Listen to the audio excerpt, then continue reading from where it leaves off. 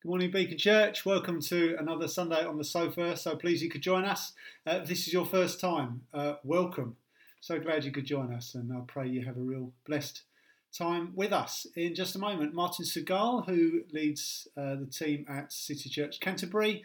Many of you will know him. He looks after us as a leadership team on behalf of Relational Mission as well. He's a very, very dear friend of ours, and he will be speaking on Hebrews chapter 12 in just a moment. Those of you who signed up for the emails, you'll find in your inbox this week details of what's coming up at Christmas, what you can expect with Christmas events and so on and so forth, just so you know all about the dates in the diary. Keep an eye out for those, put those in your calendar, and we're going to have a blessed time celebrating Jesus' arrival on this planet at Christmas time. We'll do what we can to celebrate. Before I hand over to Martin, I just want to share a verse from Jeremiah chapter 23 that I came across during this week. Throughout our Hebrew series, there was one point you may remember when Bob Benson introduced us to Hebrews chapter 4, and halfway through that, towards the end in fact, it describes the word of God as like a living and active, and is sharper than any two-edged sword, piercing to the division of soul and of spirit. That God's word is like a sword, a two-edged sword that penetrates and pierces. And I came across this verse in Jeremiah 23, verse 29, that also adds to that picture in a whole other way as well. And it says, this is God himself speaking through the prophet Jeremiah. And he says, "Is not my word like fire, declares the Lord, and like a hammer that breaks the rock in pieces?"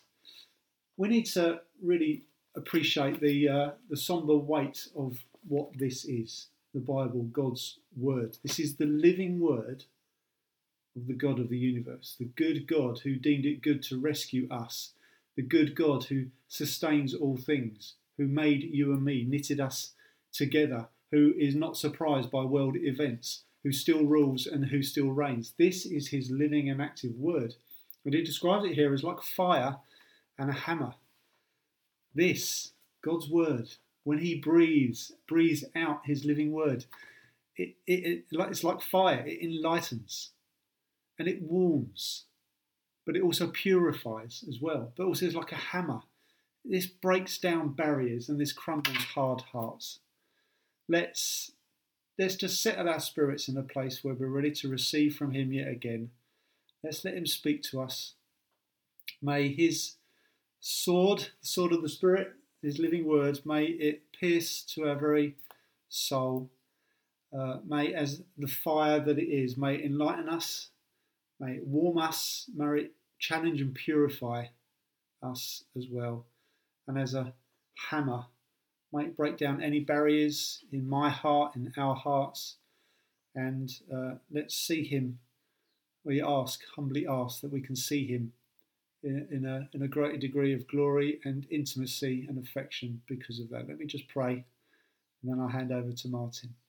Lord, we thank you so much that your word is living and active. It is a sword that pierces to the very soul. It is fire that enlightens, warms and purifies, and it's a hammer that breaks down barriers. We come humbly before you, and perhaps with maybe rightly so, a certain sense of trembling, which we don't always have. We can be bit dismissive sometimes, Lord, and I'm sorry for that. But Lord, we ask that we may just get to know you in a fresh way this morning. May you speak to us. If your word is living and active, we trust that you will speak to us, and we are expectant of that. Will you come and do that? Lord, say to us what you want to say to us this morning, and please, for all our faults, fragility and distractions, may you ensure that we hear it and then help us to act upon it. We love you, Lord, and we stand humbly before you. In Jesus' name, amen. Amen. Over to Martin. Well, hello and good morning, Beacon Church. My name is Martin Segal. I am the lead elder over at the City Church here in Canterbury and Chartham. And I also have the joy of being a relational mission community leader, which means on behalf of the apostolic team, I get the privilege of getting to support and care and encourage some of the churches within our family of churches. And one of those churches is you, and it is a privilege to be able to meet with Steve and with the elders and to hear of all that God is doing in and through you at the moment. And I want to start just by saying well done.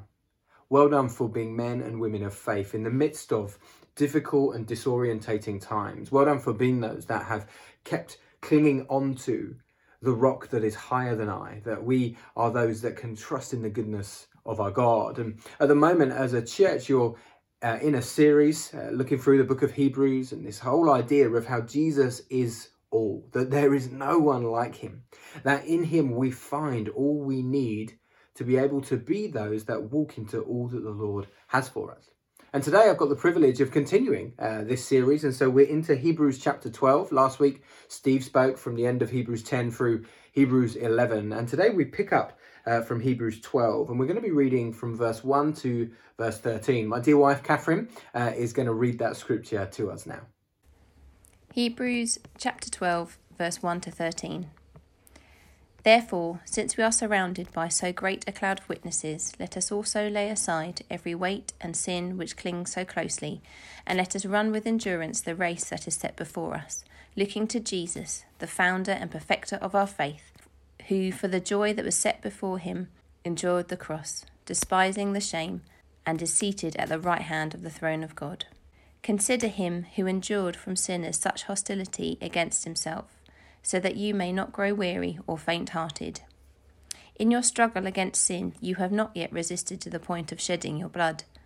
And have you forgotten the exhortation that addresses you as sons? My son, do not regard lightly the discipline of the Lord, nor be weary when reproved by him. For the Lord disciplines the one he loves, and chastises every son whom he receives. It is for discipline that you have to endure. God is treating you as sons. For what son is there whom his father does not discipline? If you are left without discipline, in which all have participated, then you are illegitimate children and not sons. Besides this, we have had earthly fathers who disciplined us, and we respected them. Shall we not much more be subject to the Father of spirits and live?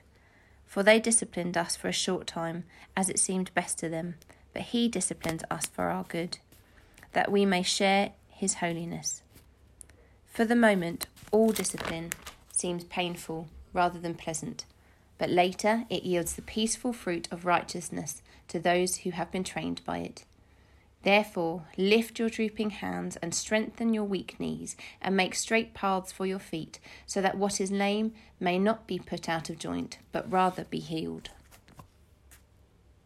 I think this is one of the most beautiful verses and passages that we find in Scripture. I think it is of great hope and encouragement for us. And really that's my heart today, is I want to bring a word of encouragement to you this morning, church. What we see is that the writer of Hebrews begins in verse 12 with this word, therefore. Therefore, since we're surrounded by so great a cloud of witnesses. You know, it's this idea of kind of, whenever you find the word therefore in the Scriptures, you've always got to understand that it is linked to what we have read just before.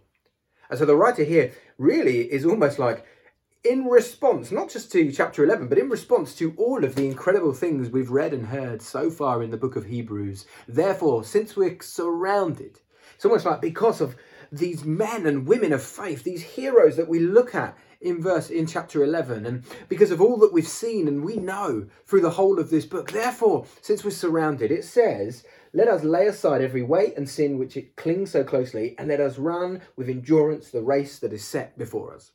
Now, I don't know about you, but I know that so quickly in the Christian faith, I can begin to feel pressured that I've got to live a certain way. I used to work in a primary school before I started working for the church. And we used to have a saying in our primary school that was kind of this motivational phrase, which was, if it's to be, it's up to me. And I so often live like that. It's on me.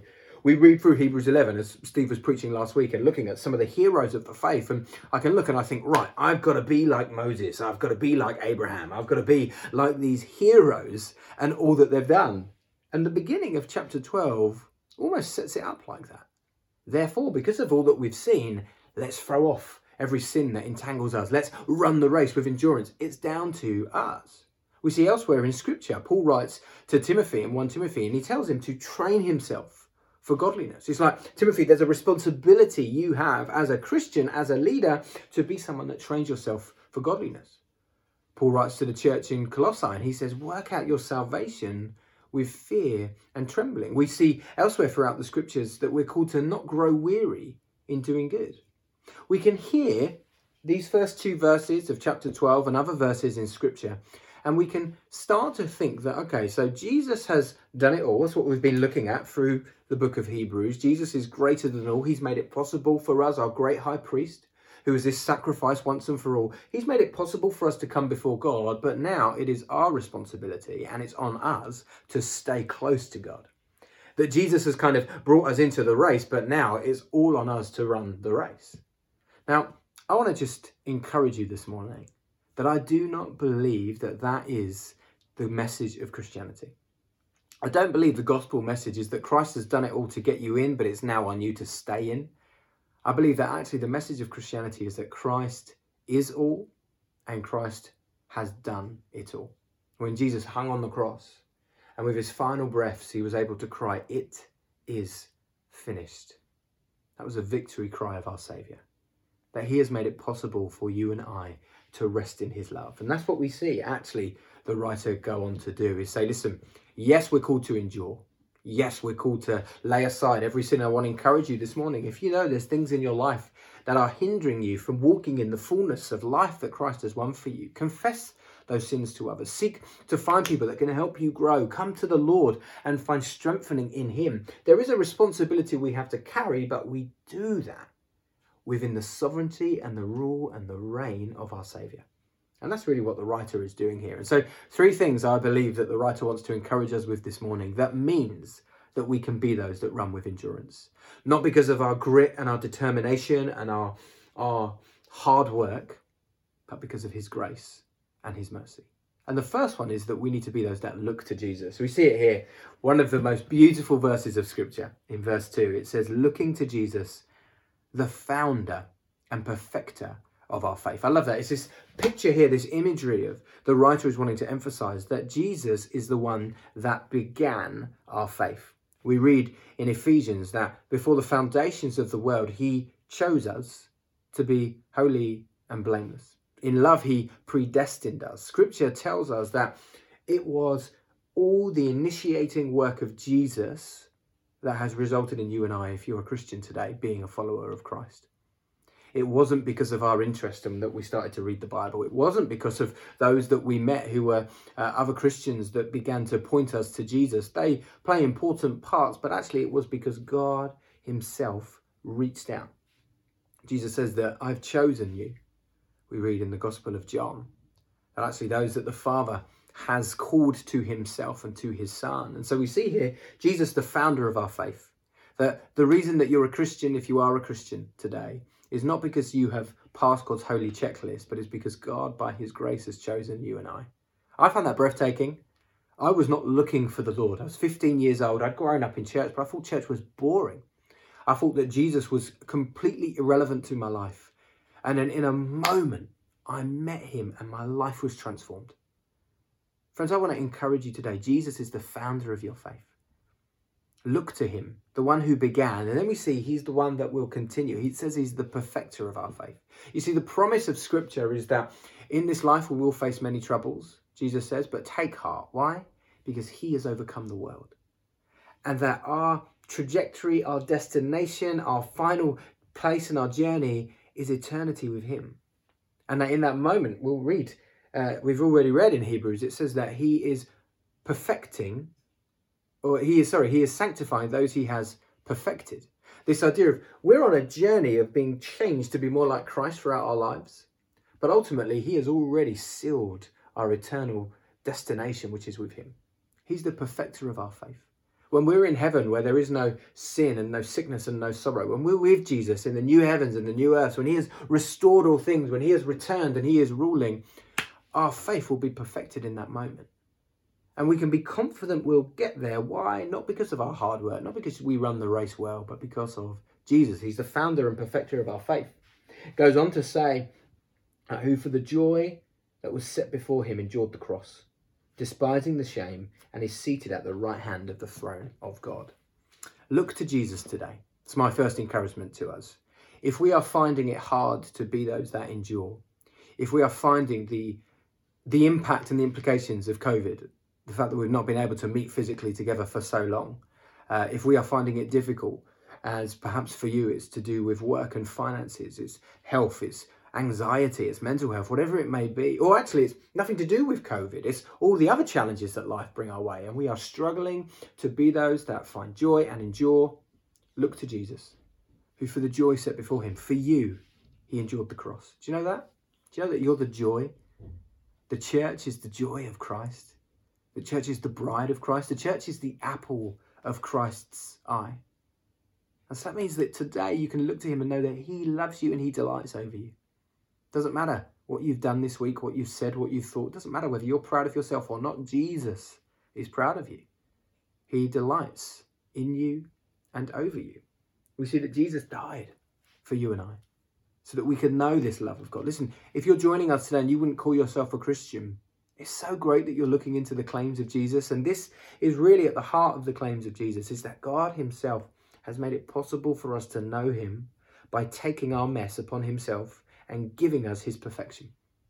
Not that we're now perfect, no way, but before God, we're holy and blameless. We're spotless before God because of Jesus. That's the invitation for you today. That he took the cross for us. And I love that. And it says he's now seated at the right hand of God. Jesus didn't just die and the story ended there. Jesus died and rose again, defeating sin and death, and is now seated at the right hand of the Father, ruling and reigning. We have a Saviour who is not just interested in us, but who is in power over us, over all things. He is the Lord of heaven and earth. Look to Jesus this morning. May your faith be encouraged as you see this picture of Christ.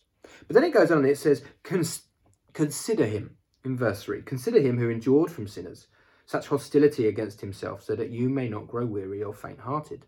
In your struggle against sin, you have not yet resisted to the point of shedding your blood. There's this second thing of actually look to Jesus and find joy, find hope in the midst of challenge. But secondly, consider him. And particularly consider the fact that Jesus himself went through challenges and difficulties, that Jesus himself faced temptation. We read that after Jesus' baptism, at the beginning of his ministry, he is led by the Spirit into the wilderness. He's fasted for 40 days. He's not eaten. And then it says he's hungry. I love that. What an understatement. If I hadn't eaten for 40 days, it'd be, I'm ravenous. It says Jesus is hungry. And then Satan comes and tempts him. C.S. Lewis uses this picture like this, that actually the fact that Jesus has been tempted should encourage us. Why? Because it's like a man that is walking against the wind. And all of us in our lives, we're walking against the wind of temptation, the wind of challenge and difficulty. And ultimately, every single one of us has got to a point where we have laid down. This is too much. I can't keep going on this journey. And so we have stopped. C.S. Lewis says Jesus is like the one that has kept going. So in fact, Jesus knows the intensity of temptation like no one else. Why? Because he never stopped. He kept going. He never laid down. He never gave in to sin. He never gave in to those things. And so actually, we have a Saviour that sympathises and understands. And so consider him. Today, you may have faced temptation this week. You may have found it really difficult. You may have been tempted to lie, to steal. You may have been tempted to think badly of others. Lustful thoughts. Whatever it may be, that the temptation that you have been battling with this week, Jesus understands. Consider him, who in the face of such severe temptation, even on the cross, as he has been beaten and as he's been nailed to the cross, he's still able to, in the midst of the temptation, to hate and to judge. Jesus speaks grace and love. Father, forgive them, for they know not what they do. Jesus is the one that has faced the greatest challenges and yet has continued to walk perfectly. Consider him today. Find hope in him today. In Jesus, we can find the strength to persevere. We can find the strength to endure. Jesus, our perfect example, our perfect Saviour who gets it. He's not frustrated or disappointed with you today. Don't believe that lie for a second. He loves you and he delights over you. He wants you to grow in him. He's got a desire for you to flourish and to be all that he has planned for you. But he's not angry with you. He's not angry that you're struggling with the thing you're struggling with. He sympathises, he cares, and he's able to help change. And so today, look to Jesus, find joy and hope in him, the founder and perfecter of our faith, but also consider him, the one who has been tempted like no one else. And then finally, I feel like the writer wants to encourage us in these last few verses to to trust him. You see, he goes on to talk about discipline. It's this idea of, listen, in the midst of challenge and difficulty, sometimes we can lose sight of the father heart of God. We can think that God has abandoned us, that God is judging us. But almost here we see in these verses, there's this encouragement saying, no, actually, just like any earthly father would discipline their children for their good and for their growth, actually, we should trust that in the midst of difficulty and challenge, God can use it for our good. I'm not saying that God sends all the challenges that come our way. I'm not saying that God has sent the coronavirus our way for us. I do believe that God knew it was coming. I don't think God was surprised by it. But I think there are mysteries to the way that God works. But what I would say is this: I do believe that in the midst of the difficulties, God can and will use them to discipline us, to grow us, and to sharpen our faith for him. You know, Joseph, when he was sold in, this is in the book of Genesis, there's a story of a guy who his brothers are really jealous of him because he's his father's favourite. Says that they beat him, they throw him into a pit, they were going to leave him to die, and then they change their mind, they sell him into slavery. He gets taken to Egypt, he goes through all of these different things, he ends up in prison because he's been wrongly accused, he comes out of prison, he ends up becoming prime minister. There's a famine across the land, his brothers end up in Egypt needing food. And as they come, and after a while they realise that the prime minister is their brother who they sold into slavery. Joseph says to them, listen, what you meant for evil, God has used for good. And I believe that that's almost the invitation that we see here in Hebrews, is that what the enemy means for evil, what the enemy means to cut us down and to rob us of our faith and to stop us from walking into all that the Lord has for us, Jesus plans to use for our good. That discipline is a good thing because it's coming from the love of the Father. He loves you as you are, but he loves you too much to leave you as you are. And so he's always going to be wanting to grow us and to change us and to move us ever more to be like him. And so my encouragement to each of us today is look to Jesus. Find your hope in Christ for your faith, for your life, for your future. Find it in Jesus. Consider Jesus. In the midst of the challenges and the difficulties you're facing, consider him who has faced challenge like we couldn't even imagine. Jesus who faced temptation to the intensity that he did. Jesus who faced hostility to the intensity that he did. Jesus who faced pain to the excruciating nature that he did on the cross. Look to him, consider him who sympathizes and understands. And then trust him. Trust that he's at work in your life today. That he loves you. And that the challenges you're facing, God is using to lovingly discipline you and to grow you and to help you to become more like him. And then with this, I want to end. The writer then goes on to say this in verse 12. Therefore, lift your drooping hands and strengthen your weak knees. Make straight paths for your feet so that what is lame may not be put out of joint, but rather be healed. You see, we go back almost here to the beginning. Therefore, since we're surrounded by such a great cloud of witnesses, let's throw off all the things that entangle us and let's run the race with endurance. We see then the writer then says, and how do we do that? Well, it's in Jesus, by looking to him, considering him and trusting him. And then what is the fruit of that? Well, the fruit is that we can lift our drooping hands. We can strengthen our weak knees. We can make straight paths for our feet. What is lame may not be put out of joint, but rather be healed. We can find strength in Jesus today. And so I want to pray for us as I bring my talk to an end, that we would be those that, as we look to Jesus, the founder and perfecter of our faith, we would find a strengthening in him by the Spirit today. That would mean that we're able to be those that continue to run the race with endurance, that continue to throw off all the sin that may entangle us. Friends, he is for you. And if our God is for us, who can be against us? Let me pray. Lord, I thank you for your love. I thank you, Jesus, that in you we can know hope. Hope, Lord God, in the midst of challenge and difficulty. Hope in the midst of heartbreak and poverty. Hope in the midst of challenging times. We can know that, Jesus, you are for us. That you, the founder of our faith, are also the perfecter of our faith. Lord, we entrust ourselves to you afresh this morning. We're not our saviour, you are. We're not the saviour of our families, you are. We're not the saviour of your church, you are. And so, Lord, today afresh, we just say, we look to you, we trust you. Lord, we consider you this morning. We thank you that you have gone through what we could only imagine, or not even imagine, Lord, the intensity of what you've gone through. And we thank you that means that you are a God that empathizes and that sympathizes and that cares. You don't get frustrated with us. I just want to pray against anyone that's believing the lie today that you're frustrated with them. Lord, would they know your love right now by your Spirit? And Lord, I want to pray for faith to trust you again.